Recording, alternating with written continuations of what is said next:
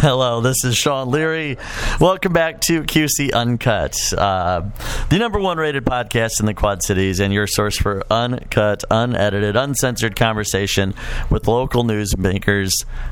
You looked stunned, Courtney. Number one podcast. It is. It's podcast ever. It's on the number one. Yes, that's right. Your first podcast ever, and it's on the number one rated podcast in the Quad Cities. So, and exclusively on quadcities.com, which is, we are in the top 3 in every ranking in web traffic among media sites in the Quad Cities. We're number 1 in Google, we're number 2 in Yahoo, and we're number 3 in Bing. So we're in the top 3 in everything. We'll get to the so anyway, part. Okay, Jody. My guests today are some of the creative forces behind Ballet Quad Cities. Jody Cook you're going to start things off here, has been my guest before. We've known each other for quite some time, and I've interviewed you many times before. And so this is nothing. This is, you've been under the microscope in terms of my interviews before. This is new for Courtney. So I have. However, how do I refer to you? As a punk? As a punk. Yes. I've known Sean since he's not a punk. And he's still a punk, which is pretty amazing. Yeah, well, some things don't change, Jody. They don't. But that's not a bad thing. It's not a bad thing at all, but I do want to introduce Courtney Lyon, our super duper artistic director and choreographer for Paris on Point. All right. And she's going to tell everybody about her inspiration for the choreography and fill everybody in on the French Moderns as well, which will open at the Figge Art Museum. Cool. So let's get just the parameters of this out of the way, then we'll move over to Courtney. All right. Jody, you can tell us when and where the show is taking place, where people can get tickets, website information, all that kind of wonderful stuff up front, if you would be so kind. Well, I'm going to go get my cheat sheet, so I'm not going to be... You are giving me guff about it. Before we start recording, I'm like, where is it? Is it the Spotlight? Or are you like, no, Sean, blah, blah, blah, blah. It's at the Galvin. Okay. And here you are. You're like the artistic director, and you're not even having these things memorized. You expect the same from me. That's okay. CEO. Okay, that's even worse, Jody, that you didn't know it. No, you're giving me guff about not knowing where your venue is. What I want to get correct is the website. Okay. All right. We will be at Galvin Fine Arts Center Saturday the 15th at 7:30, Sunday at 2:30. You may purchase tickets at sau.edu/Galvin. Okay. They're selling very quickly. Mm-hmm. So get your tickets now, folks. What do you mean, mm-hmm? I said, mm-hmm. I agree with you. That's the universal sound of agreement, Jody. All right. Describe this beautiful. And again, she's giving me a visual for a podcast. As you can see, folks, from listening to this, we have a wonderful poster in front of us that has a number of creative people on it. We have I'm not sure what instrument that is. Is that a violin, a viola? I'm not quite sure. Okay. Here you go. There are some dancers in the middle doing some wonderful choreography, and there's a woman who is sitting in front of a piano. Marion Lee will be on piano. She is from Galvin, and we have Naha Greenholtz, who is the concertmaster for the Quad City Symphony Orchestra. And she is going to be accompanying you as well. She is. Now, this is an original show, correct? Yes, it is. And it is inspired by and in conjunction with an art exhibit. At the Figge Art Museum, which opens in October. Yes. Okay, now, which of the two of you would like to answer this question? Courtney, would you like to answer the questions in regard to the creative aspect of it? Probably. Okay. I'll take it. Now, how did this teaming up with you and the Figge come about? Oh, that's more for you. Okay. Tim Schiffer got in touch with a lot of organizations in the community, and he talked about bringing in the French moderns, and he just got everyone together to see what part we wanted to play in it. And the more we thought about it, the more we talked about it, we decided that we would open our season with a performance. So it's really exciting. Moulin Rouge, Eiffel Tower, all that fun stuff. Well, that's really cool. And one of the things that's really neat to me, and I'm wondering if you as a choreographer, this is something that came into your thoughts as well when you were creating the show, is the fact that painting and dance are both very guided by emotion. They're both very guided brushstrokes. It's very much the same as choreography in a lot of ways. The emotion that's conveyed by painting, it's not just by color, it's also by the way in which the color and the pictures are administered and the way in which they're drawn upon the canvas and they're created upon the canvas, which has a lot to do with movement. Same way in which ballet conveys a story and brings across emotion and things of that as well. Was that something that inspired you when you were coming up with the choreography for the show and coming up with the theme for the show?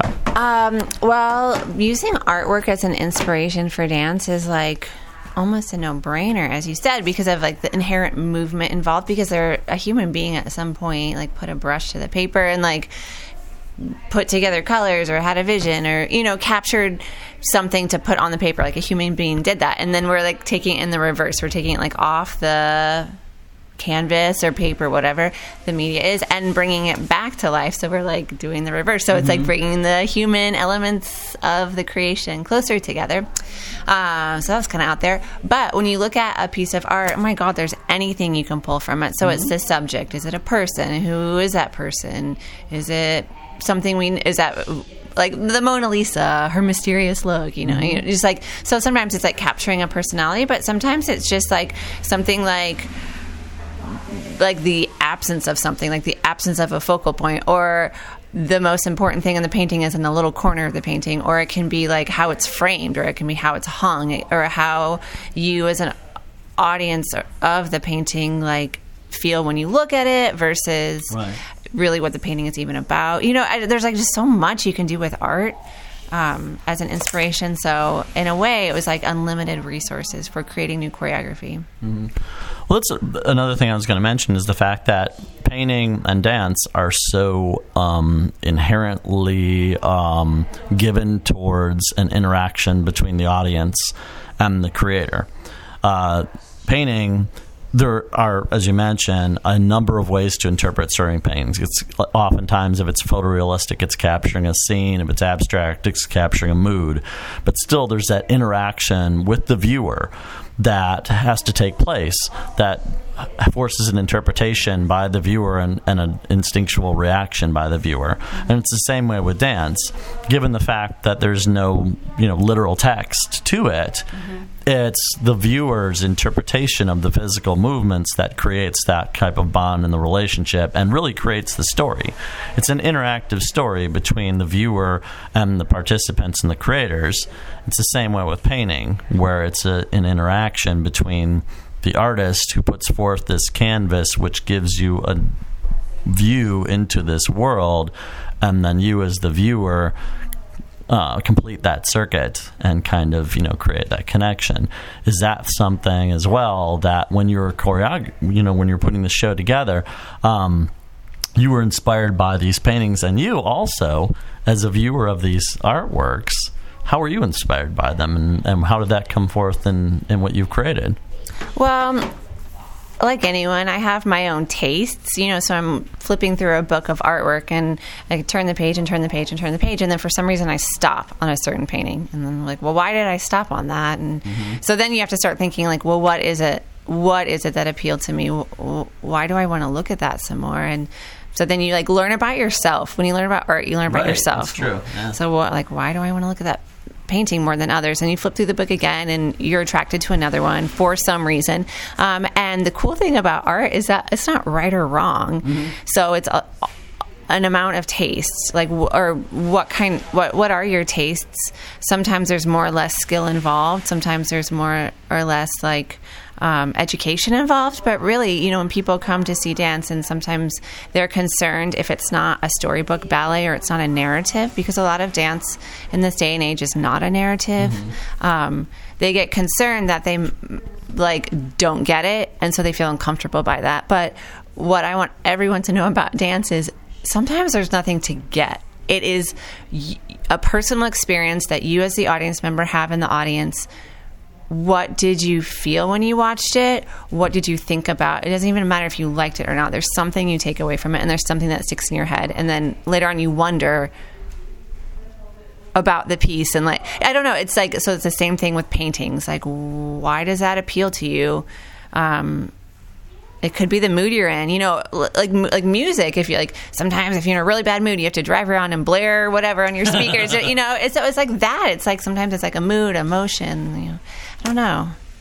I think it's an interesting point, is that so many people feel intimidated by fine art, by ballet, by fine artworks and things of that nature, because they feel like they have to get a certain thing, or they have to have a certain interpretation, or there has to be a certain depth to their interpretation.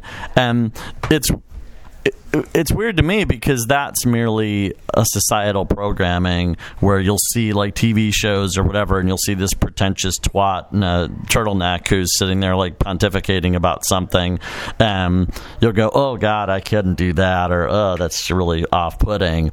But really, art's just about your reaction to it. I mean, there is no wrong answer in art. There is no wrong answer in terms of like, oh, this is how this ballet makes me feel, or this is how this painting makes me feel.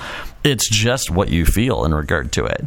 People, you know, when you create something, you just kind of put it out there, and then it's up for grabs in terms of what the world is going to interpret it as and how it's going to make them feel.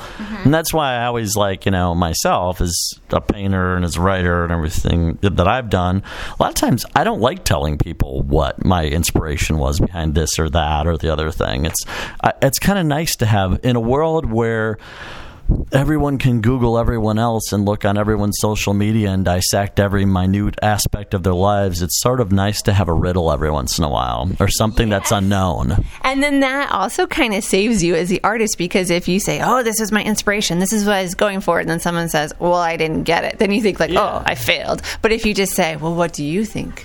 It's like looking at clouds. Everyone can look at a cloud in the sky and see like a puppy dog or a Christmas tree. You know, I mean, it's like everyone has a different perspective. So sometimes I would even want to say to someone, if they see a piece of my choreography and they don't get it, like, or if they want me to tell them what it is, I want to ask them, well, what did you think it was? Like, what did you get out of it? Because maybe I don't even know what I was going for. I mean, I have a lot of skill in the area of choreography. I'm expanding my music knowledge. I love bringing music to life in front of people on stage through choreography. I get to do that with artwork this time. I get to put the music and the art together to bring to people. So I definitely had my own inspiration, but the audience can get whatever they want out of it. It's their experience. We are giving it as performance. We're giving it to them.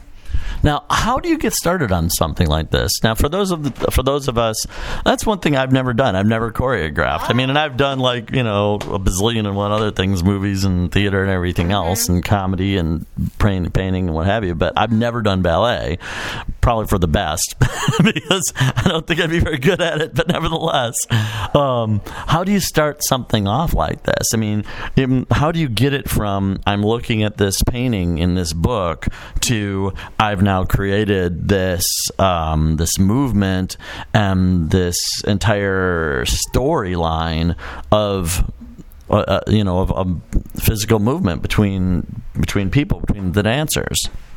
Well, I mean, how do you even create a narrative from just, a sequence of paintings? How did you go into that?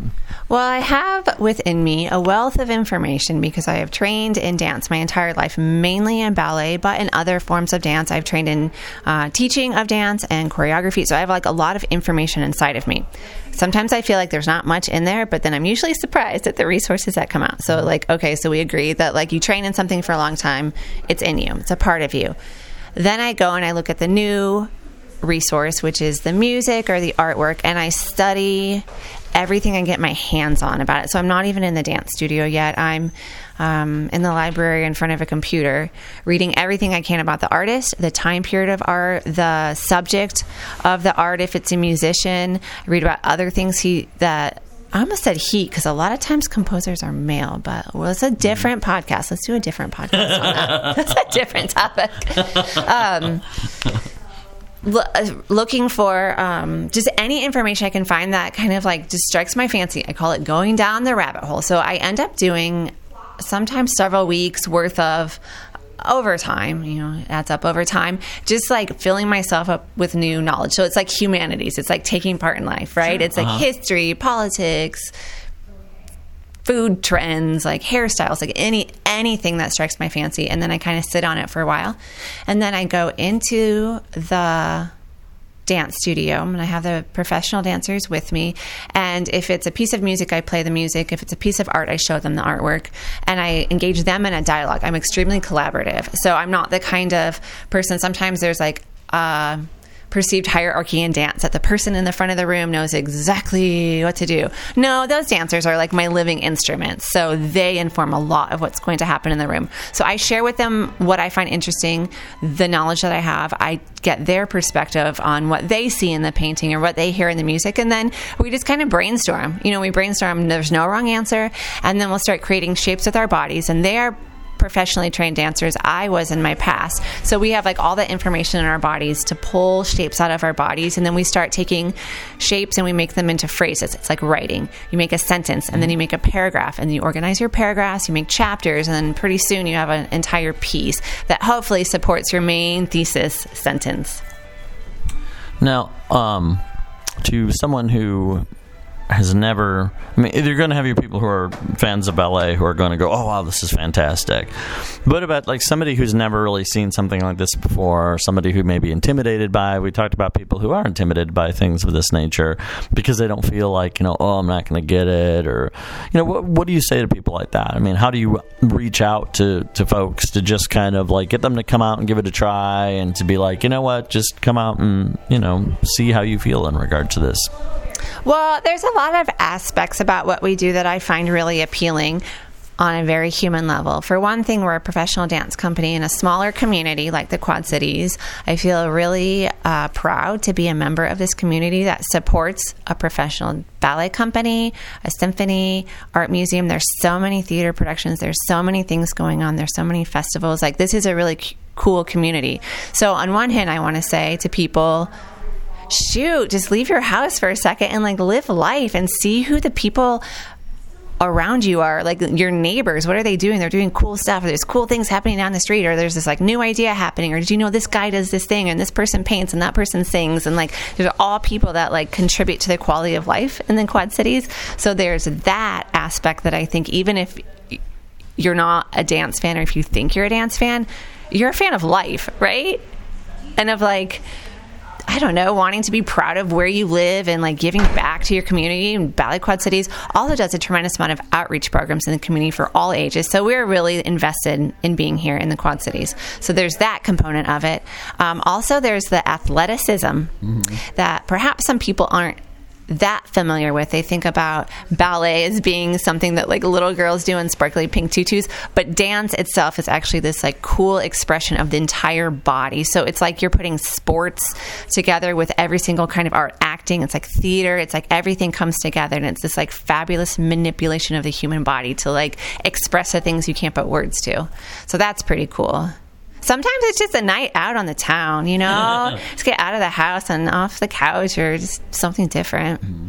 How did Paris on Point, how did France and Paris inspire you, inform the choreography and the show in general? Another question, is there a unifying narrative? Is there a story that's being told from beginning to end, or is it vignettes based upon the paintings? It's vignettes. We've chosen 5 different paintings to bring to life, and then there's 2 additional pieces that kind of embody spirit of like the energy of the time period, but not necessarily a specific artwork. ballet itself has its roots in France. The language we use when we speak about ballet, the terminology is all in French. So the codified technique of ballet is its home is in French, in the French courts. So there's that connection. But this whole art exhibit, it ranges from 1850 to 1950. So that's a huge time in history, whether you're talking about art, whether you're talking about politics, whether you're talking about like religion, like a lot happens in 100 years. Right, yeah. So 1850 to 1950, my God, like what changed during that time period? It's like people drive cars now. You know, there's like so much that has changed. So within that artwork, we're seeing a change from, just reflects what was happening in the world, like realism into impressionism and romanticism into surrealism and into like what we know of now is like all the cool stuff that was happening in New York City in the 50s. So it's like Paris was the hub of all this stuff. So it was like a bunch of friends hanging out in bars in Paris, like painting and singing and showing each other their work and inspiring each other. And that's kind of what this exhibit is about, is like all the people who influenced each other to make new art. And then people saw it, that was pretty cool, spread the stuff that was happening, techniques maybe, or ideas or concepts, spread around the world, made its way to New York City, and then people like Jackson Pollock took over, and Andy Warhol, and then, you know, art center of the world became New York City. And so a lot of people can relate to that, I guess. You know, that feeling of that excitement of like a certain locale. Right. You know, we think like, oh, the Big Apple, the big city, New York City. So that's how people thought of Paris and still do. So yeah, there's a lot of like romance there, a lot of history. So you're not just going to have people in red or black and white striped shirts with berets and like carrying baguettes or anything like that. Ooh, that's a great idea. Where were you when I was starting this process? I'm trying to think of every French stereotype I possibly can. Like maybe they have like little handlebar mustaches or something. There may or may not be a few handlebar mustaches on stage. There may or may not be. You'll have to come and see. I will say that. I mean, not all of it is so serious. You know what I mean? That's the cool thing about dance. It can be like very highbrow, but it can also just be like, oh my gosh, just like who doesn't like to jam to music in their car? Like that's what dance. Especially with handlebar mustaches. With handlebar mustaches, Right. yeah. So that's, I don't know. It's kind of like we explore the range of like stuff that's just a little bit more, I don't know, restrained is the right word, or like formed, and then some stuff that's a little looser. We have all kind of styles on stage. Point, yeah, they have point shoes on, Paris on point, but I don't know. It's kind of wild. It's just a little different. Do you encourage the audience to show up with handlebar mustaches and berets? Yes, and baguettes. And baguettes. Yeah, sure. Yeah. Wine as well? Yeah, some champagne. That's great. There you go. Yeah. What was the most fun thing for you in creating this show? Oh my gosh. Well, it's like the moment where you have like nothing in front of you. Mm-hmm. Okay, so if you're a writer, you have like a blank page. And then later on, there's something on that page that exists. So it's that. It's like going into something like, oh, I have no idea. Like, what is this going to be? Am I going to, like, what if I come up with nothing? What if I get writer's block, you know? All that. And then, like, something exists that wasn't there before. And you look back and you're like, oh, it's like it was always meant to be. It was there. I don't know, it's just that, like, moment of creation every time. It's every single day that happens in the dance studio. We have the best job ever. That is always cool. It's like that. Yeah, I always say that to people. It's like, it's always neat to think, wow, here's something that exists in the world that wasn't there before because, I don't know, whatever weird inspiration occurred, you know, when in transit. So, and then I have one other favorite moment is right before the curtain opens for the very first time on a brand new piece. And when I hear the musicians warming up their instruments and you hear the audience coming in and they're talking and, like, you know, the dancers are warming up backstage, and there's a moment that there's like a lot of human beings in one place, like working towards something unique that's going to happen, like just that like one moment where it will never be another like first performance or first premiere. So it's like that moment where like my job is done, and now I just like let the dancers dance it out. I let the musicians play. I let the audience soak it all in. That's it. Giving it over. Mm-hmm. How did the paintings influence the costuming or any of the visuals or anything like that? Given the fact that obviously painting is a visual medium, and that would, you know, most directly transpose to, you know, visuals in the background on stage and, you know, costuming, things of that nature. Was there any direct correlation in terms of that, or was that something that was completely divorced that you wanted to just kind of keep separate? Generally, I don't create choreography with a particular costume in mind, because unless it's like a goal, like, oh, we have this really cool thing we want to put on stage and it looks like this, but you can only use your left leg when you wear it, so I have to create, I mean, there's That might make choreography difficult. there is stuff like Okay, Peg Leg Pete, here's what you got to do. I'm open to it. I'll take any challenge. But typically what happens is I'll create a piece of choreography with the dancers, and then Jody Cook, our CEO, will take a look at it, and she's... Oh, you mean the one who forgot what the website was? That Jody, yeah. She's going to listen to this and be like, "Urgh." She has a fabulous eye. She just has like a great taste in pretty much everything in life. So I usually ask her advice on most things I do. And she's a great eye for what's going to go on stage. So she costumes all my pieces. And sometimes she'll say like, oh, I want to try this really wild thing. And like, or like, oh, I have a great idea for this. And sometimes we take it off. So we sat with our art book open. I will not show you the art book because this will do you no good on your podcast. But we'll look at the piece of art as we're watching the dance happen, and she'll like envision different colors in the paintings pulled out and turned into costumes. Or sometimes it's a texture, or sometimes it's like a movement quality, like what the fabric is made of. If it's like silk, will it move a certain way? We need something really heavy to have this kind of feeling. So yeah, that adds to it. For sure. Like all of the different components that come together for a dance performance, everything, there's so much thought put into it. The lighting, the costumes, the makeup, the way the dancers wear their hair, like everything can change the way an audience will perceive a piece. Who are some of the artists, and what are some of the names of the specific paintings? Obviously, we can't see the paintings on the podcast, but who are some of the artists, and what are some of the paintings, perhaps, that inspired you or inspired the choreography, the different pieces, the different set pieces in this? Okay, well, I did the choreography for a handful of these pieces, and Emily Kate Long, who's currently rehearsing in the studio, I don't know if you can hear in the background, rehearsing the dancers, did a handful of the pieces as well. So I'll talk about a few of mine that were pretty fun to figure out. Portrait of a Lady. So that one, that's Giovanni Boldini, which sounds very Italian because he was, but he happened to be in Paris at the time of the painting, and he had a studio in Paris. So even though he's not a French artist, he's part of this exhibit. And he has this great portrait of this woman in a black evening gown, kind of perched over a settee, and she's looking straight at the audience. And her gaze is very captivating. And then I was working with Marion Lee from St. Ambrose Music Department, and we were working together coming up with the music that we would use for this program, because it was kind of tricky to figure out, like, oh, there's so much music in the world, there's so much art, how do we narrow it down? And she played this piece of music for me, Claude Debussy. It's a flute solo, Syrinx it's called, and it's kind of like mysterious and wandering, impressionistic, and it made me think right away of that painting. So I thought, aha, I'll put these two together. And then once I started researching Syrinx a little bit more, I found out that it's like this mythology where Syrinx was like this nymph who was pursued by Pan, and she ran off into the reed forest to get away from his advances, and he cut down the reeds to find her, and he accidentally killed her. But that's where the term pan flute came from, was Pan's reeds. Right. And so I thought, like, oh my gosh. So I decided that the woman in the painting, that was her story. That was like the ghost of Syrinx coming back to tell her tale of getting axed by Pan. So I mean, it's like really cool to like start putting the pieces together, right? And, like, free reign to let your imagination just go anywhere for it. So an audience member maybe might know the story, maybe not. It doesn't matter, but they'll get some kind of feeling when they watch that solo dancer.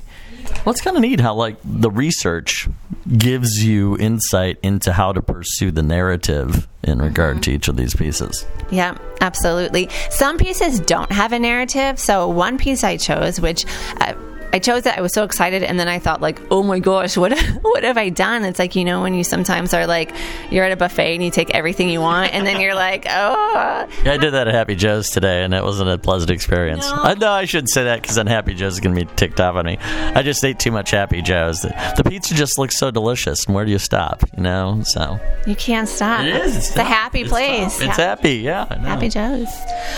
So the last piece on the program is the biggest piece, meaning that it has the largest dancers, and it's the longest in length. It's about 16 to 17 minutes long, and it's this fantastic piece of music that was composed in the 1920, and I believe it was composed at the time to be a silent film score for a Charlie Chaplin movie.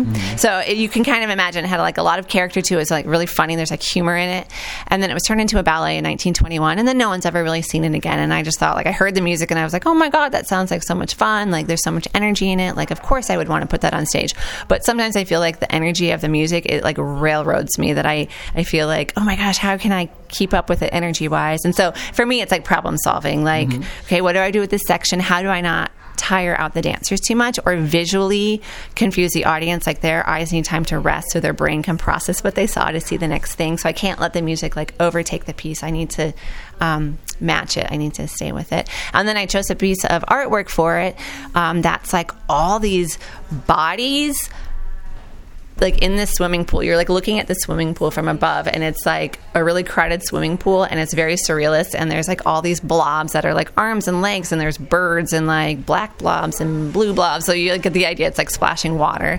and so it's all these people crammed in this little space, and I decided to pair the two pieces together. So I have this painting with 1 million people shoved in a really tiny space, and then I have this music that's gangbusters, and I was what have I done? So I chose to not introduce any kind of narrative because I felt like there was already enough going on, and so much music to dance to, and so much to explore in those really weird shapes of that crowded swimming pool. That's all I needed. I didn't need a narrative. So people might get a narrative out of it because if they start following a dancer on stage, oh, there's a girl in the black skirt, she's over here, over there. Human nature is to make stories out of things you don't understand because that's people's imagination. So people will come up with a story, and I can't wait to hear what people think is going on. I don't have a story. You brought something up that I think is interesting is you mentioned tiring the dancers out. How much thought goes into the pacing of a show so that you don't tire the dancers out, so that they, it's kind of a nice even flow, so that you've got slow points and you've got points that are a bit more frenetic, points where you can have, if not a total rest, at least, something that's not quite as frenzied? Well, once we kind of get going in the process of creating an evening lengths work, we sometimes take a step back and change around casting. So, for example, I may get to the end of creating something and I realize, wow, that one dancer has never left stage. And the other dancer I see for 2 minutes. Wow, that was not done on purpose. Let me rearrange it. So there is some of that adjusting later on. It's kind of like when you, decorate your living room and you design it and you look at it and you're like, oh my God, I have 500 white feather pillows on that couch. I don't know. It's you just fudge around a little bit with it.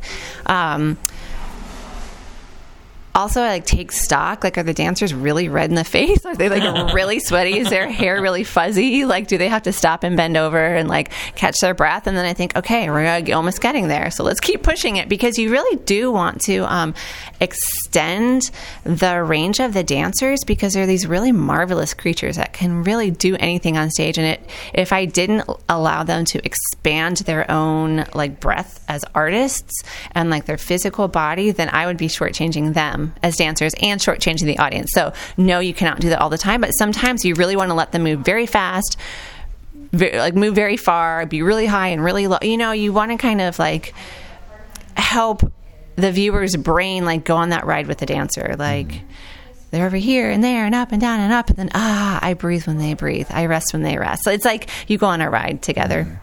How does this show compare with any previous Ballet Quad City shows? And how does it compare with any shows you may have coming up? Well, I don't know that you can compare our shows because they're all super different. This one just feels really unique to me because of all the different input from the different sources. So the art, the music, we have live musicians, we have some dancers who are actually brand new to the company this season, so it will be the first time they're on stage with the ballet company. So it just feels like there's a lot of newness right now, and new is always really exciting. When you get new clothes or new shoes or a new car, you feel ooh, extra fancy. So I just feel like there's a lot of freshness to this performance. So there are some things that we do frequently, like Nutcracker, and there's comfort in that familiarness of Nutcracker and of always trying to raise a bar on something where you know where the bar was set the year before. There was no bar set for this piece. This is like a brand new thing, so we just like try to make it the best we can. You bring up the live musicians. Obviously, there's always a difference between performing with a pre-screened track and live musicians, given the fact that if it's live, there's always deviation. It's never exactly precisely the same. There's always minute deviations at the very least. And there's always the room for improvisation or things of that nature. Are there any moments in this show where you allow for anything like that, or is it fairly tightly scripted? No, actually, the music for the flute, the syrinx solo for the woman, that piece of music really appealed to me because it doesn't have a lot of like repeating melodies or like common, like it just is like it's like a siren song that wanders all over the place. And there's a lot of pauses where I'm assuming the flute player is breathing, taking a pause. And the length of that silence sometimes lasts like a beat longer than you expect. And I love it because sometimes I have the dancer moving through those silences and sometimes she doesn't. So the dancer kind of modifies what she does based on the flute player. So that one's super interactive. So that one is a little bit different every time. I don't know why that made me think of Tay Zonday with Chocolate Rain, where he like moves away from the microphone and he says he's taking a breath. I have no idea what you're talking about. There's your homework assignment, Courtney, is to go onto YouTube and look up Chocolate Rain by Tay Zonday, and you'll see exactly what that joke meant. So it was a viral YouTube video that was out in recent years. He moves his head away from the microphone, and there's a subtitle that says, like, I move my head away because I have to take a breath. Okay, I'll look it up. I feel nervous now. You might be sending me down a wrong, dark path. No, not at all. Not at all. I wouldn't lead you wrong there, Courtney. So, would you like to talk about any of the other shows coming up in the season? Is there anything else you'd like to add in regard to this particular show? Anyone else? I feel like I've monopolized the conversation. Well, it seems like Emily's busy in there and Jody's not here. You want a dancer? You want Emily? Sure, if you'd like. Is there anything else that you'd like to add? I feel like they probably have a lot to say, too. Okay. They said the show's going to be fabulous. Oh, my gosh. It's a fantastic show. So people get out of your houses, get your friends, get a ticket, see the ballet. I mean, you can't lose. It's going to be awesome. Sounds good. Okay. Let me see if anyone else wants to talk to you. Okay, we'll see. Tell them it's not that intimidating. Okay. They'll only be for a few minutes. Okay. I'm like, hey, you want to be interviewed? Sure. Any dancers want to be interviewed? Ashley, you were on the podcast before. It's not so bad, right? It's not horrible. It's painless. Relatively so. Okay. Thanks for volunteering. I know, exactly. See, you've been on my podcast before, Emily. See you again. See you too. See, it's not so bad, is it? No. Completely painless. Exactly. So Courtney has talked quite a bit about the show. What would you... Right now, too. Pardon? You want Micah right now, the dancer? Sure. If you want to have her come on in. How are you feeling in regard to this show? What is your role within this, and what are you most excited about in terms of it? I have a few different hats that I am wearing in this show. I choreographed 2 of the pieces on the program. This is Emily Kate Long speaking.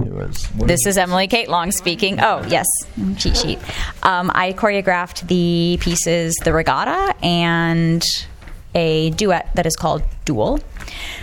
And I'm also dancing in one of the pieces. I'm dancing in Bolero, which is kind of a staple with the company now since its creation in 2015. I was part of the original cast for that. So we brought it back with some new dancers and some veterans. So that's really fun. It's been really cool to see how multidisciplinary this show is. This kind of a collaboration is a new thing for the company to this degree, and with live music and really working so closely with the artwork. And in a way, it took a lot of the pressure off because the concept was already there. I didn't have to like pull something out of thin air of like, oh gosh, what am I going to make a ballet about? But you kind of do. That's where we were talking about, is the fact that the paintings are so open to interpretation as well. And so it leaves you with that gray area that you can kind of fill in. But then again, ballet is the same way, where there's so much room for interpretation by the audience. Definitely. In some ways, they open up more questions than answers. Right. Or it's like having a seventh dancer on stage. When you have a live musician or a painting, it's just all of these extra cooks in the kitchen, so to speak.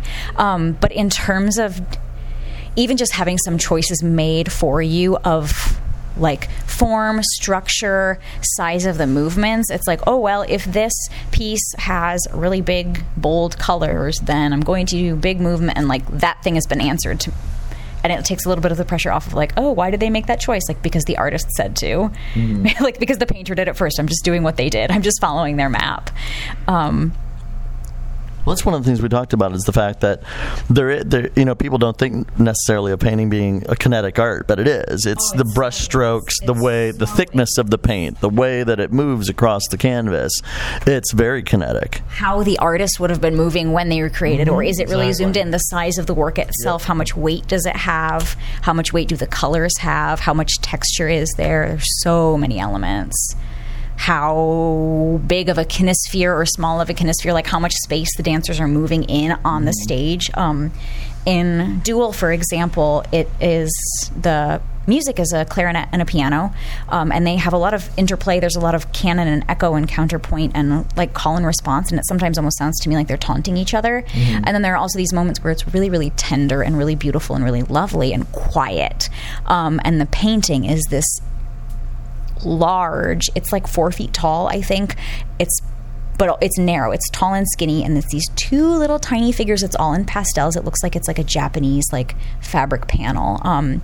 It's called Jacob Wrestling with the Angel, and they're these two tiny little figures. One of them is a nude and one of them has wings in the bottom center of the painting, but the sides of the painting are these really huge, dark, heavy trees. So I decided to use two really tall dancers. And it's like the dancers sometimes are the trees, sometimes they're the figures, sometimes they make their bodies really small, but I tried to constrict them to a really small area of the stage.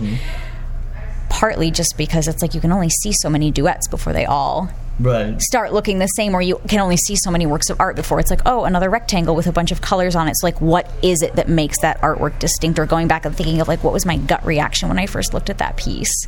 Like, was it the architecture of it? Was it the composition? Was it the color? Was it the softness or the hardness of the lines? Or what features really like popped to the eye? And then like, how do you deliver that to the audience? Or how do you make them see something that maybe they wouldn't see at first glance at the painting? Like, oh, I never noticed that thing.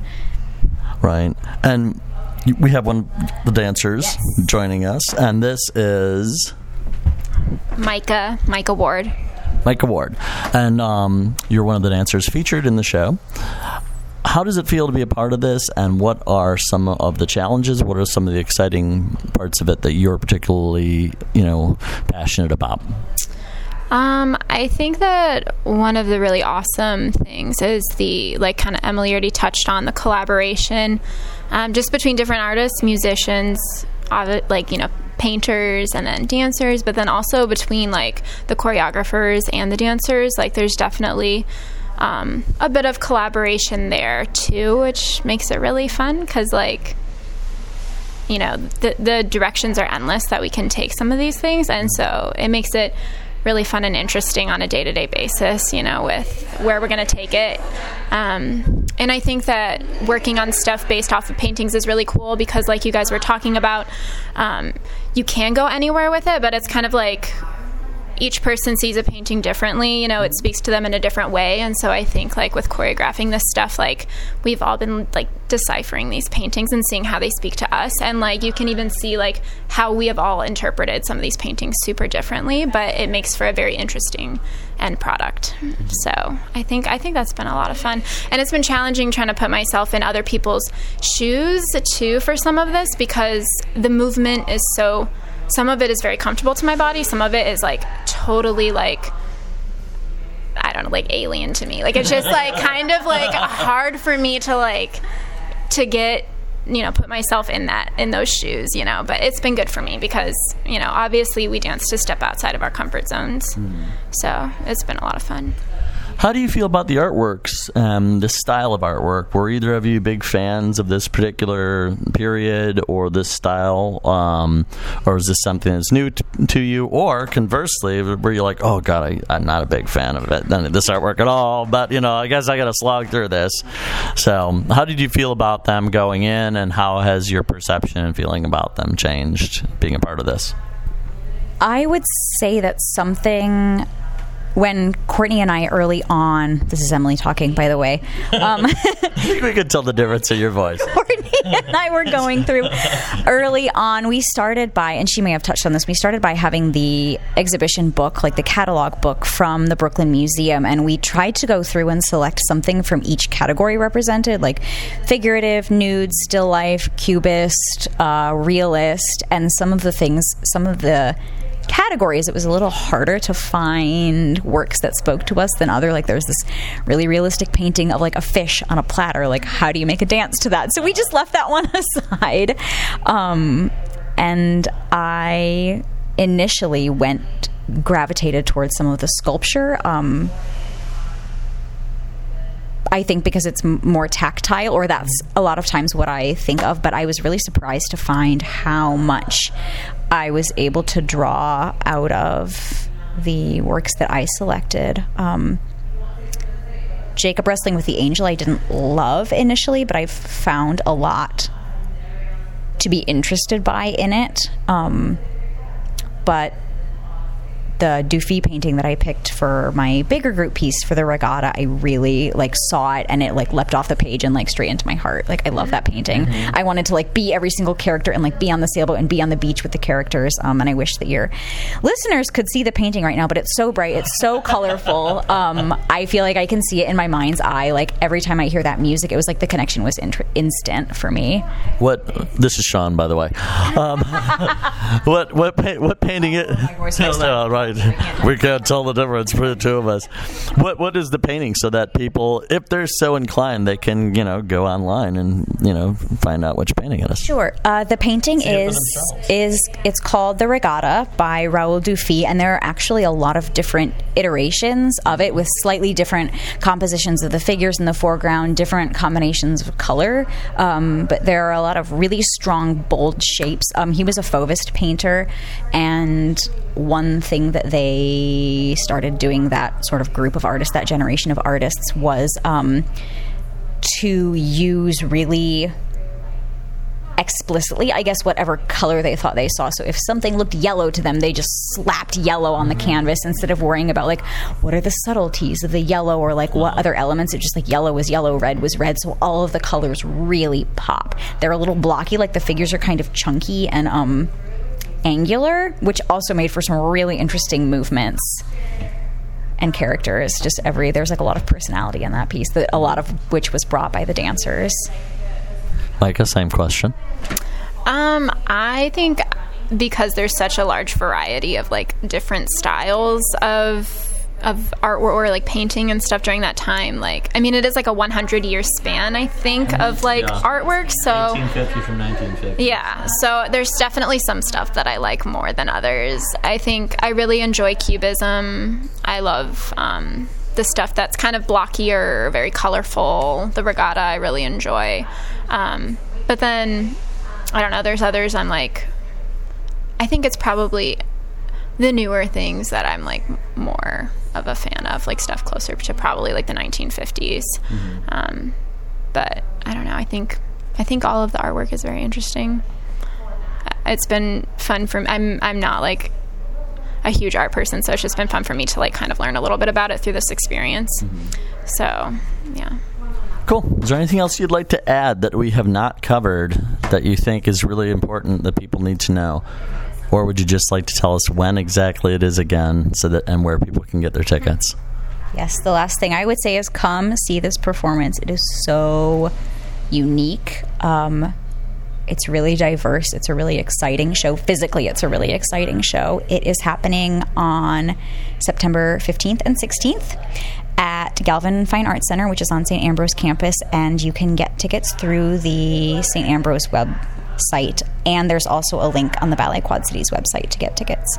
The Saturday night show is at 7:30, and the Sunday matinee is at 2:30. Cool. Micah, would you like to add anything else to that? No, not so much, other than I'm excited for the shows, and I hope we get a good turnout, and I think that it's going to be an awesome experience for everybody involved. So that's about it. Cool. Well, thank you very much for appearing on the show. Thanks so much, Sean. Thank you. Always a pleasure. Always is. Once again, this is Sean Leary. Thank you for listening to QC Uncut. Go and check out Ballet Quad Cities, their new performance coming up, Paris on Point. Once more, thank you very much for listening to QC Uncut, your source for uncut, unedited, uncensored conversation with local newsmakers and entertainers. This is Sean Leary. Hope you have a great day.